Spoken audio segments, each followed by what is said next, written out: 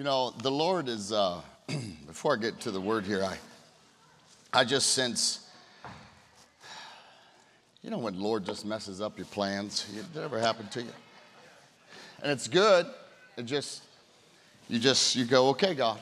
And you don't totally know exactly how it's all going to fall. But when Philip, when you were sharing about compromise, I felt the word of the Lord to us right now is to take a moment and evaluate the area of your ministry or your life and ask God if you are dwelling in Gomorrah. If there's any area of your finances that is dwelling in Gomorrah, I just sense the word of the Lord is make it right so that He can do something amazing through your life. And I have not shared this with many people. I'm very careful. I shared it with Kingsley today. And I feel like I just need to share it. 7 years ago, Cheryl and I were visiting some of our missionaries in Thailand. They have an incredible ministry there. So we were getting to, I had known them for years. I traveled there several times with Dr. Russ Fraze, and they have a Bible college, and they take care of orphans, and it's just everything awesome, like everything. It's so just amazing. They're planting churches within the Aka tribe. And we went there 7 years ago, and we took them out to lunch, and I was there doing some ministry, and it was the first year of me leading the church I was in. And we're eating lunch, and the Lord says, just the Holy Spirit's like, ask them this question. So I did. I said, I just need to ask you this question. Has the church, our church, ever done anything that was hurtful to you? And they hem-hawed around a little bit in their gracious demeanor as humble missionaries would. Oh, we're fine. And I said, I want you to tell me. And so they told me of a story where, to shorten it, they were promised $300,000 to build a building, and only 150 came. And the other 150 was used in other areas of our church. And they said, but we've forgiven, we've let it go. God used it in our life. There's such good, just righteous ministers. God used it in our life to stretch our faith, and they emptied their savings, and God met them, and God still did the building, and it was amazing. And I said, I'm sorry that that's happened. And we were pretty tight as a ministry, and we were trying to figure out which way is up and how to figure things out and what God was asking us to do. But I left that lunch, and I had committed in my heart, Lord, I'm going to make that right. I don't know how, I don't know where it's going to come from, but I'm going to make it right. Lord, help us to make it right. And so a few years went by, and last year in 2022, so I guess the year before that now, in 2022, I woke up one morning, and the Lord just told me, make it right. And I knew it was about this ministry. And we were still $14 million in debt in 2022 and trying to figure things out and tight. And I went to our elders and our board, and I shared with them the story. We confirmed that in fact did happen. 300 came in, 150 went to them, and another 150 went somewhere else in the church. And I told them. And like men of God, they were concerned, like where we're going to get the money. But they said, we agree, let's make it right. And one of my elders, who's a great man, he's our secretary treasurer, he said, 150 grand 20 years ago is worth a lot more today than it was then. And so this guy thinks, God wants us to adjust for inflation. I'm like, how righteous do you have to be, right? It's like, good grief. So he runs all the data, and he does a currency exchange, and he compares the two. What was the Thai baht doing? What was the U.S. dollar doing? And he does all the data, and he comes back, and he's a genius. He comes back. He says, actually, it's worth about $212,000 now. And the board and myself said, okay, let's do it.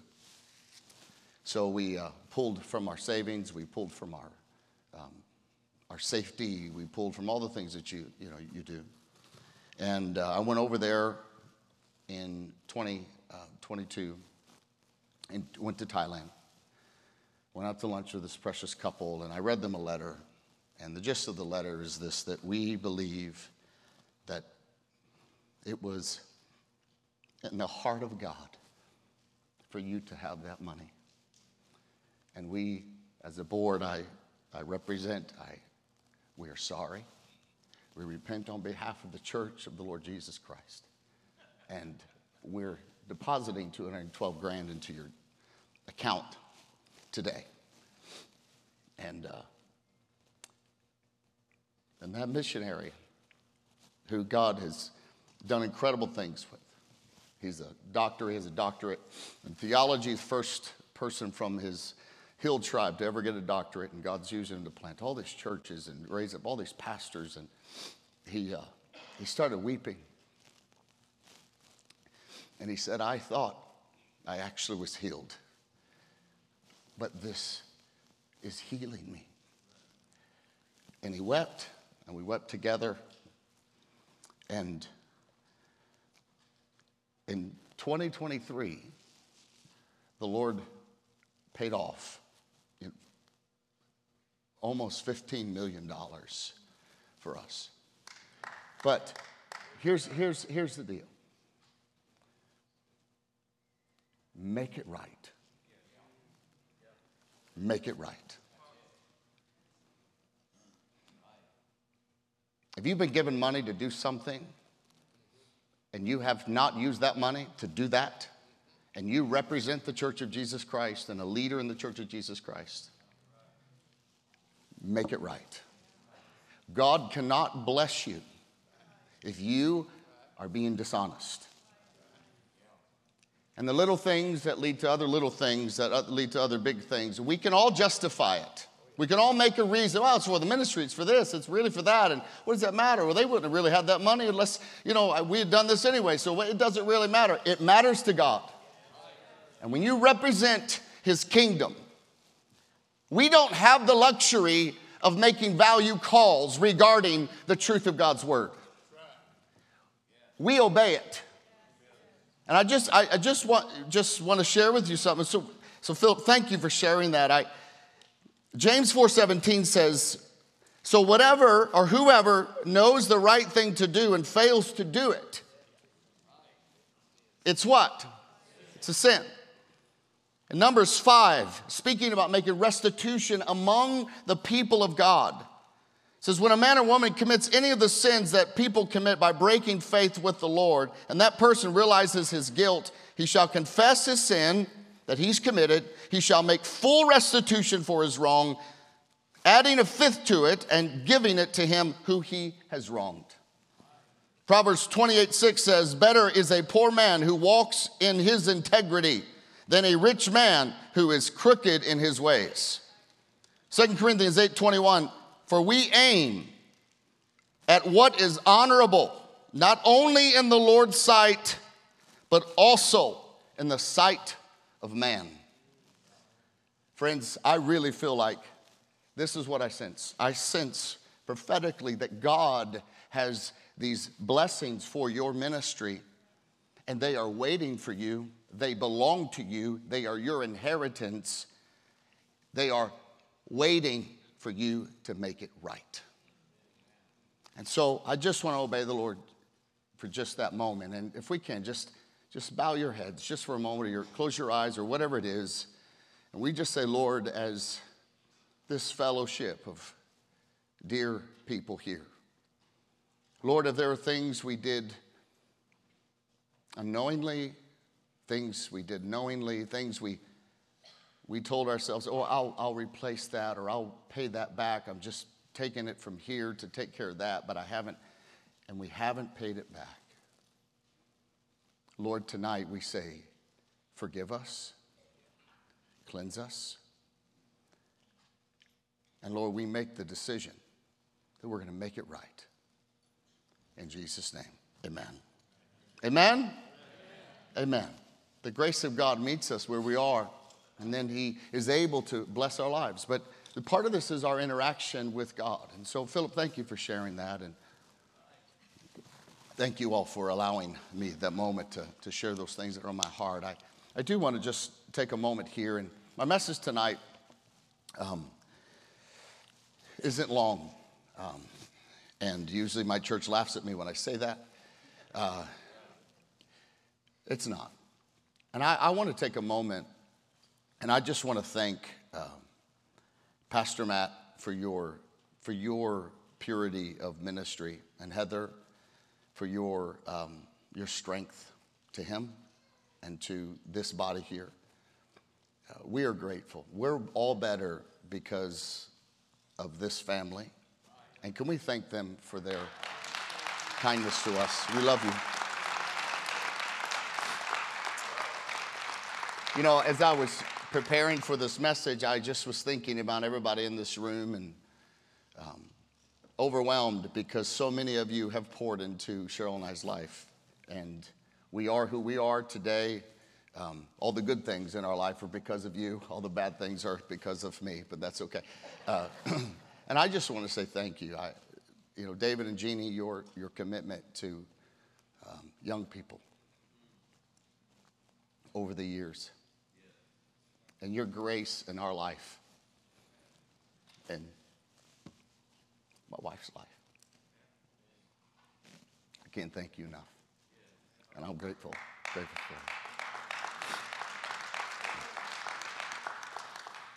I remember David Cook was teaching in the life of Christ, and I could never remember all the C's and S's, and oh my goodness. But how many know this in Bible college? There's more caught than really taught. Yes, it's the impartation of the Holy Spirit. And I remember as he was teaching about Christ and the sacrifice he had to turn away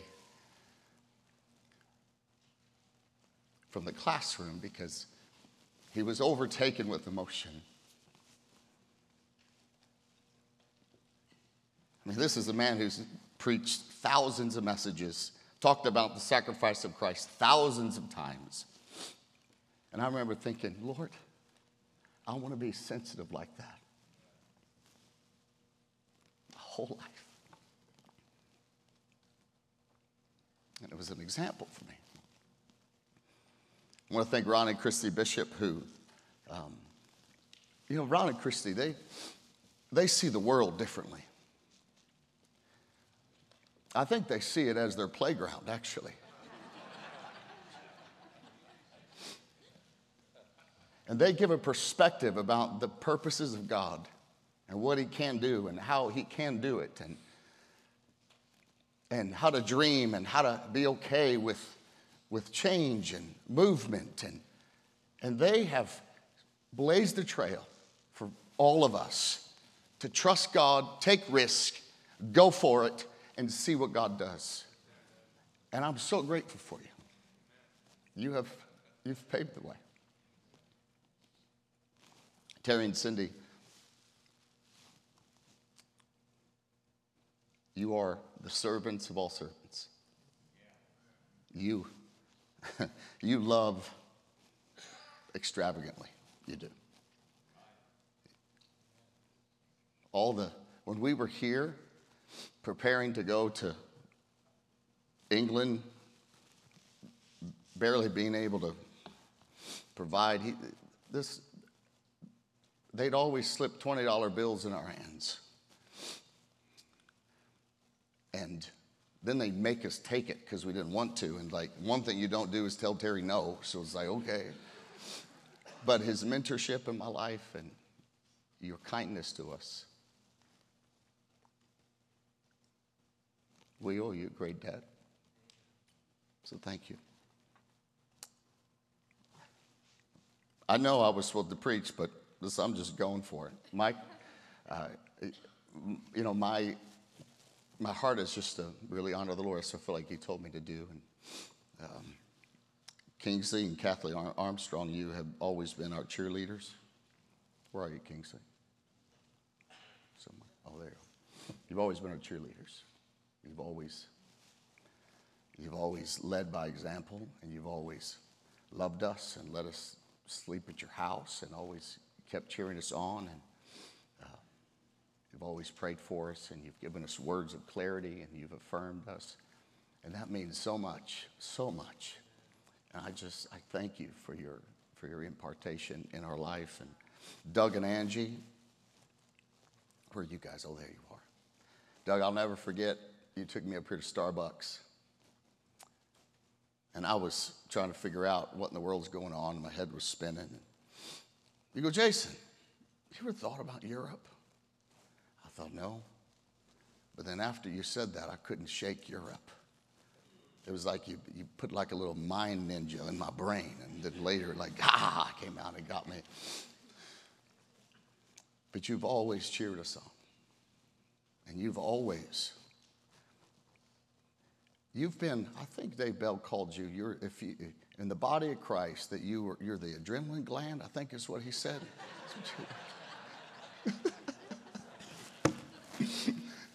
But you are always living by faith. You and Angie are always living by faith. You're leaning in to areas most people wouldn't. And I'm so thankful for believing in people like us. You are my heroes. So thank you. Donnie Crabtree, you're like an oak, man. You're all reliable. You can always be called. You'll always let people talk more than you. And then you'll hit them with a prophetic word and encourage them and pray for them. I'm grateful for that.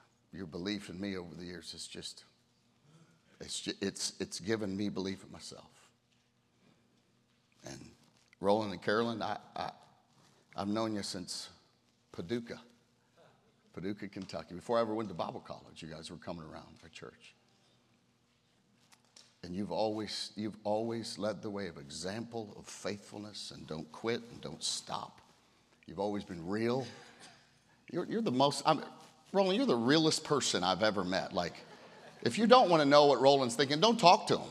Like, if you don't want to know what he's thinking on a mic, don't give him a mic either. You're real. And you guys have you've loved us young people. You've loved us, and you've cheered us on. And I'm grateful. And so with this, I don't know where all this is coming from, but with this, I think we need to recognize the beauty of legacy of the body of Christ together. That what has happened and people have imparted into other people's lives, this matters in the kingdom of God. And the fruit that is produced, many of us will never taste of it, will never see it, but we will, as Matt was saying, we will get an inheritance in heaven. And so I just want to encourage you today. The kindness, the time, the encouragement, the support that you give, it matters so much. And God has really given us a gift here in this church, in this ministry, with these people. And I'm just thankful. I am so thankful for you. So that's my heart of gratitude. And so I'm going to give us just a quick message. And this is about reforming our hearts to the heart of Jesus for the lost. This is so important. And we've heard much from all the messages, my message, all of this about the importance of us living in an ungodly world and in a way to stand. And we stand strong, and we don't cave, and we don't give in, and we don't stop. And when everyone else bows, we stand. When everyone else stands, we bow. That's what we do. because we're followers of Jesus.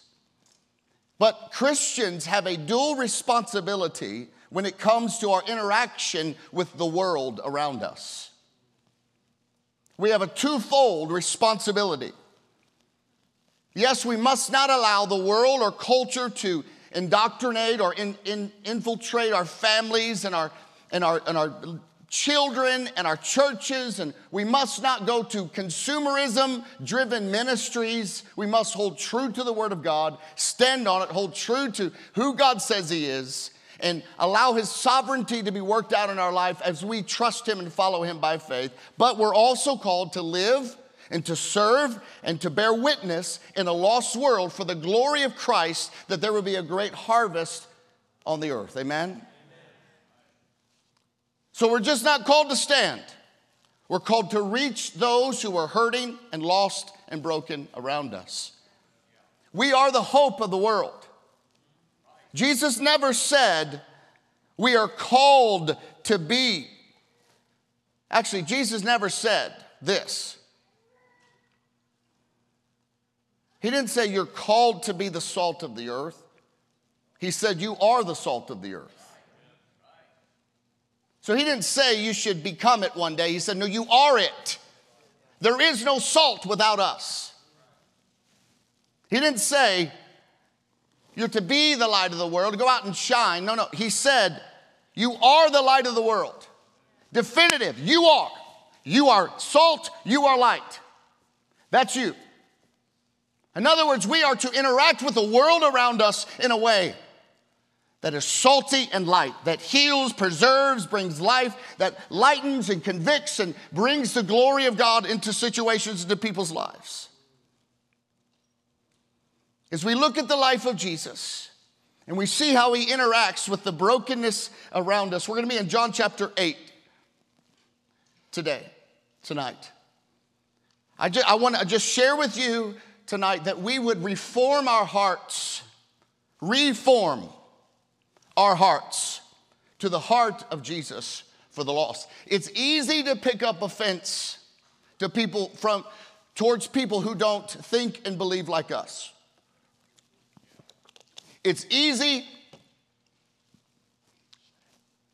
There was this man called Jesus. He said, it's easy to love those who love you back. It's easy to be kind to those who are kind back to you. But we live in a world where the culture around us is not the enemy.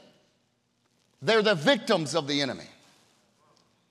And we are called to deliver them and to break the strongholds off of their life with the gospel of Jesus Christ. And so what is our posture in our heart? How can we form our hearts to be like the heart of Christ? John 8, we're going to begin with verse 1, read through 4. I'm reading from the NIV. At dawn, He appeared again. Jesus appeared in the temple courts where all the people gathered around Him, and He sat down to teach them. The teachers of the law and the Pharisees brought in a woman caught in adultery. They made her stand before the group and said to Jesus, "Teacher, this woman was caught in the act of adultery." I want to lean in for a second here. I want to give us the full view of what's going on. In the beginning of this passage, Jesus is teaching. We have no idea what He's teaching about, which is interesting. I want you to catch that. We don't know what He was teaching about. Like, that would be great to know what you're teaching about, just as He was teaching. But then as you lean in, as you look at the text, we'd see He's interrupted with this commotion. And so we know that God obviously wants us to see, to learn, to be taught from Jesus' interaction with this woman. He wants us to find something here. He's making a point. We don't have the words of what Jesus taught. We have the actions of what He did.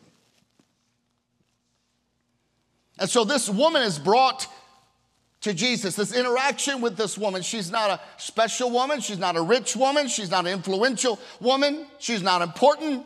She's not a city official. But Jesus wanted to point this story out for us to see, for us to learn from, for us to glean and say, I want you like this. I want you to interact with the world like this. But this woman that was brought before Jesus, she's an adulterer. So Jesus is interrupted, and this commotion happens, and it's the religious leaders, the Pharisees, who have brought this woman to Jesus.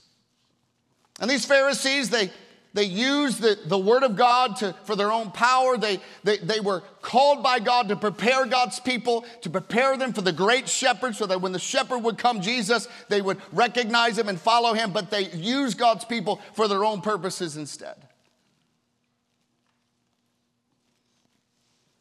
They knew the Bible, but they were void of the Spirit of the one who had written it. And they used God's word to justify their actions on many, many occasions that were wrong, and this was one of them.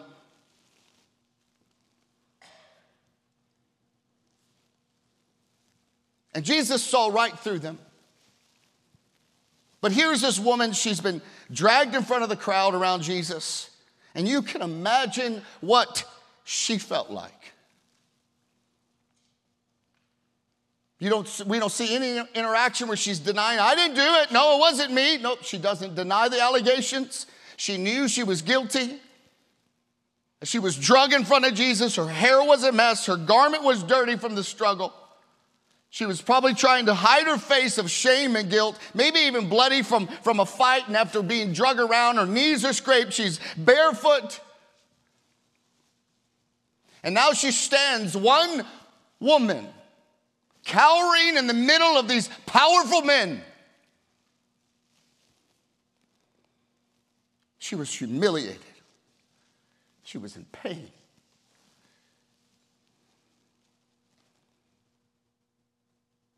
And in Judaism, there's 3 crimes that were punishable by death, capital punishment: idolatry, murder, and adultery.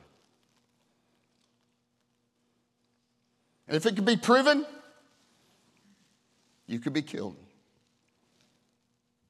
It's interesting, even in the Mishnah, which is a handbook of traditions that the Pharisees and the religious leaders would write on. They would add to and make more stuff to go with the law. They taught that if a man was caught in adultery, he was actually treated a little differently than the woman. If a man was caught in adultery, according to the Mishnah, he was to be placed in animal dung up to his knees and a rope around his neck. They would put a towel around his neck so he would not have strangle marks on him. And they would take a rope around this side, and they'd go this side, and another rope around this side. They'd go that side on the towel, and they would pull until the man was strangled to death and died. They also taught the Mishnah that if a woman was caught in adultery, she was to be stoned to death.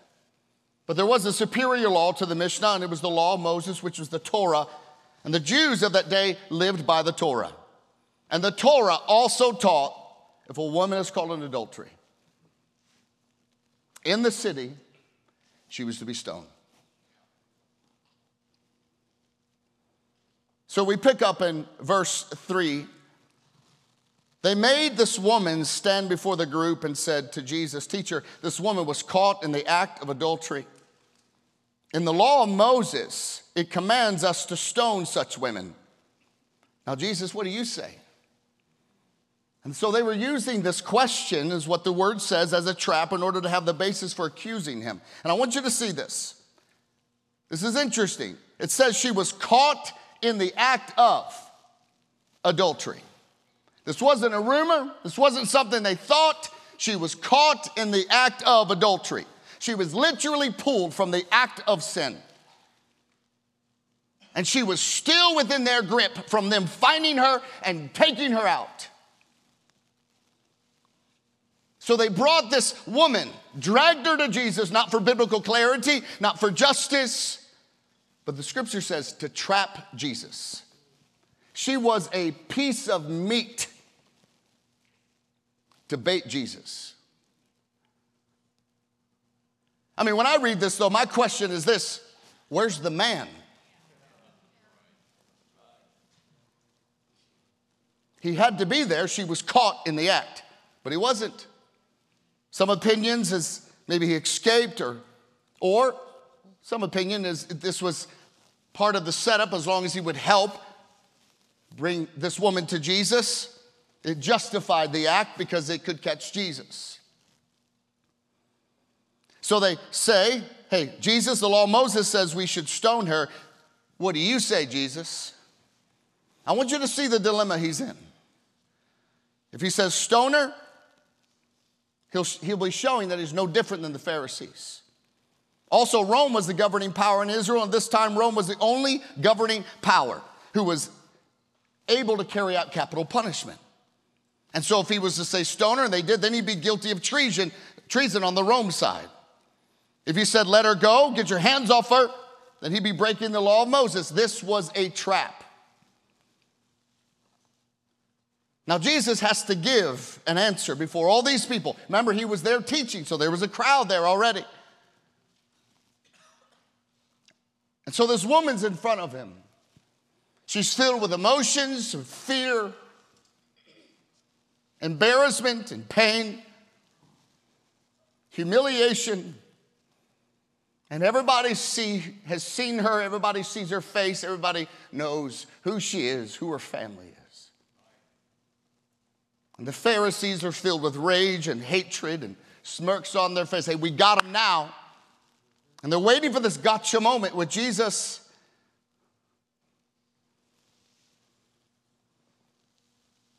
This is what Jesus does.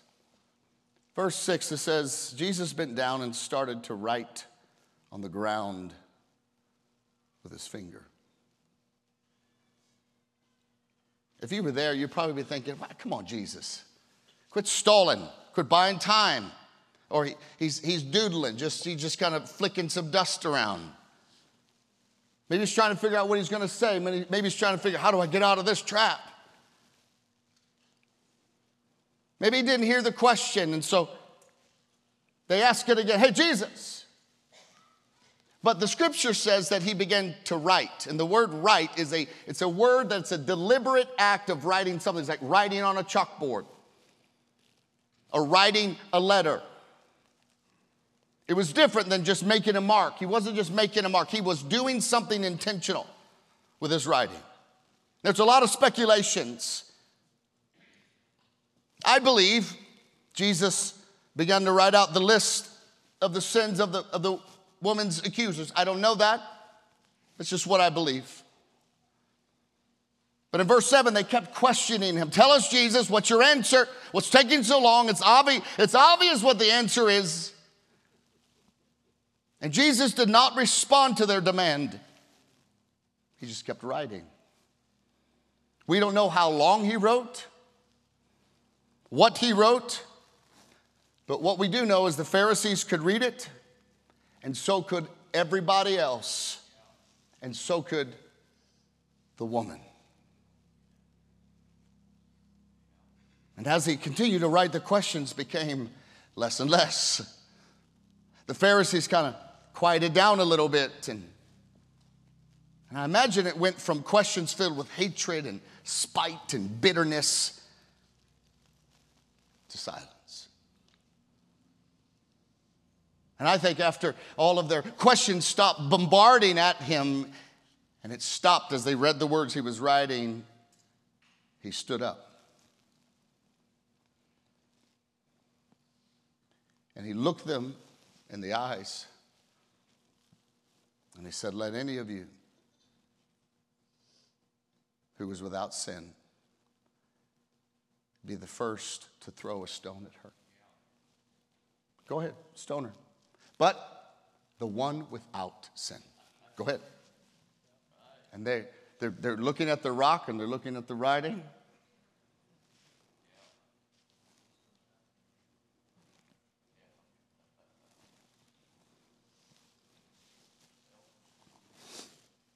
And the once puffed out chest of the religious, arrogant individual and leader is now hunched, probably hiding their face and crawfishing out of the group. Disappeared on the side streets of Jerusalem. And now all that is left are two people who could not be more different. a man and a woman, standing, maybe face to face, with a woman still cowering. The Son of God, an adulterous woman, who just a few moments ago was engaged in a perverse act of sin. You had the one who the right to condemn and the one who deserved it. The one who could condemn her. But he didn't. And the ones who wanted to, they couldn't. And Jesus looks at her. She's tattered. She's been drugged up to Jesus. And he says, sweetheart, look at me. Look at me. Where are your accusers?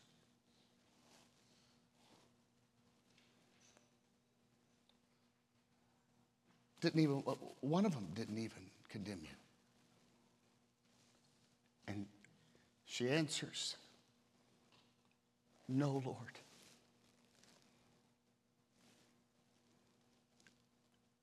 And Jesus said, neither do I. Go and sin no more. Was she wrong? Was she guilty? Was she sinful? Yes, yes. Was she a victim of the fall of Adam and sin? Yeah. Was she condemned by Jesus? No. She was saved by him. And when you're living in a world like we live in, when we are called by God to do what Jesus does, we have to determine which option we're going to form our hearts towards Jesus and towards the flesh. There's three options to reach. Number one, you can condemn. Listen, you're too far gone. We know the Bible. I've been saved since I was 3. You filthy, dirty, nasty woman. This option tells the lost and the broken and those without Christ, God doesn't like them and he hates them. And this option tells sinners how much God dislikes them. I've had these people out front of our church before, with signs, and I always like to ask these people, hey, how many people come to Christ this week from that sign? I always like to ask street preachers. I'm not saying there's anything wrong with it. I'm just saying, I ask them, how many people have been led to Christ? How many people have said, oh, brother, thank you so much for giving me this wonderful message of the gospel? Usually they say, well, they're hardened, their hearts are hardened. But we can condemn. Number two, we can condone. We have this in our American Western Christianity. It means, hey, listen, you're just fine the way you are. You just need to put your faith in Jesus and go on living your life exactly however you want. This option tells the lost and the broken how much God loves them and that God's okay with it because he knows you're broken. And God's okay with sin because God is love. God wants you to be happy and do what you want. He doesn't want to burden you with conviction. He just wants you to be saved. And this option says, hey, it's all right. And it leads them to death. There is a third option, though, for us. And I conclude with this point. And it's what Jesus did. Compassionate, confrontation. Hey, you are loved by God, and you are in need of forgiveness. Jesus never condemned this woman. He never condoned her. He compassionately confronted her and shows her a better way. And then after she puts her faith in him and says, Lord, he says, now go and sin no more. Compassionate confrontation. I just want to conclude tonight. It's the reason why Jesus was able to interact with people who were lost and broken, because he loved them.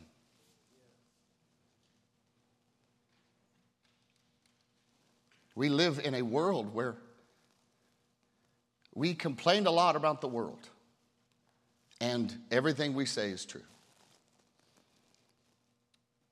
But how many know it's really hard to change something you don't love? It's really hard to be moved with compassion towards something you think ought to just burn and die. You think has just gone too far. But for your heart to be molded and reformed to the heart of Jesus, compassionately confronts. We are called to stand. We are called to put a flag in the ground. We're called to speak the truth. We're called to stand strong against those who are absolute pawns of the devil and demon-filled. But we're also called to compassionately confront those like this woman.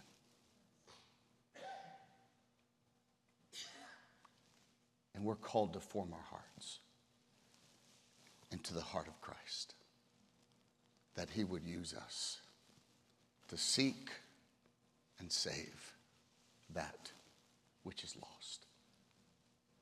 Let's pray. Father, thank you so much for your goodness and your mercy and your kindness. Lord, today I ask you that you would shape and mold our hearts. That, Lord, we want to be reformed. We want to be reformed by your word. We want to be reformed by your character. We want to be reformed by your spirit. But, Lord, we recognize tonight our hearts need to be reformed into your heart towards the broken and lost world that we're called to reach. And we thank you that through the power of your spirit, our hearts can be shaped. And we receive that tonight. In Jesus' name, amen.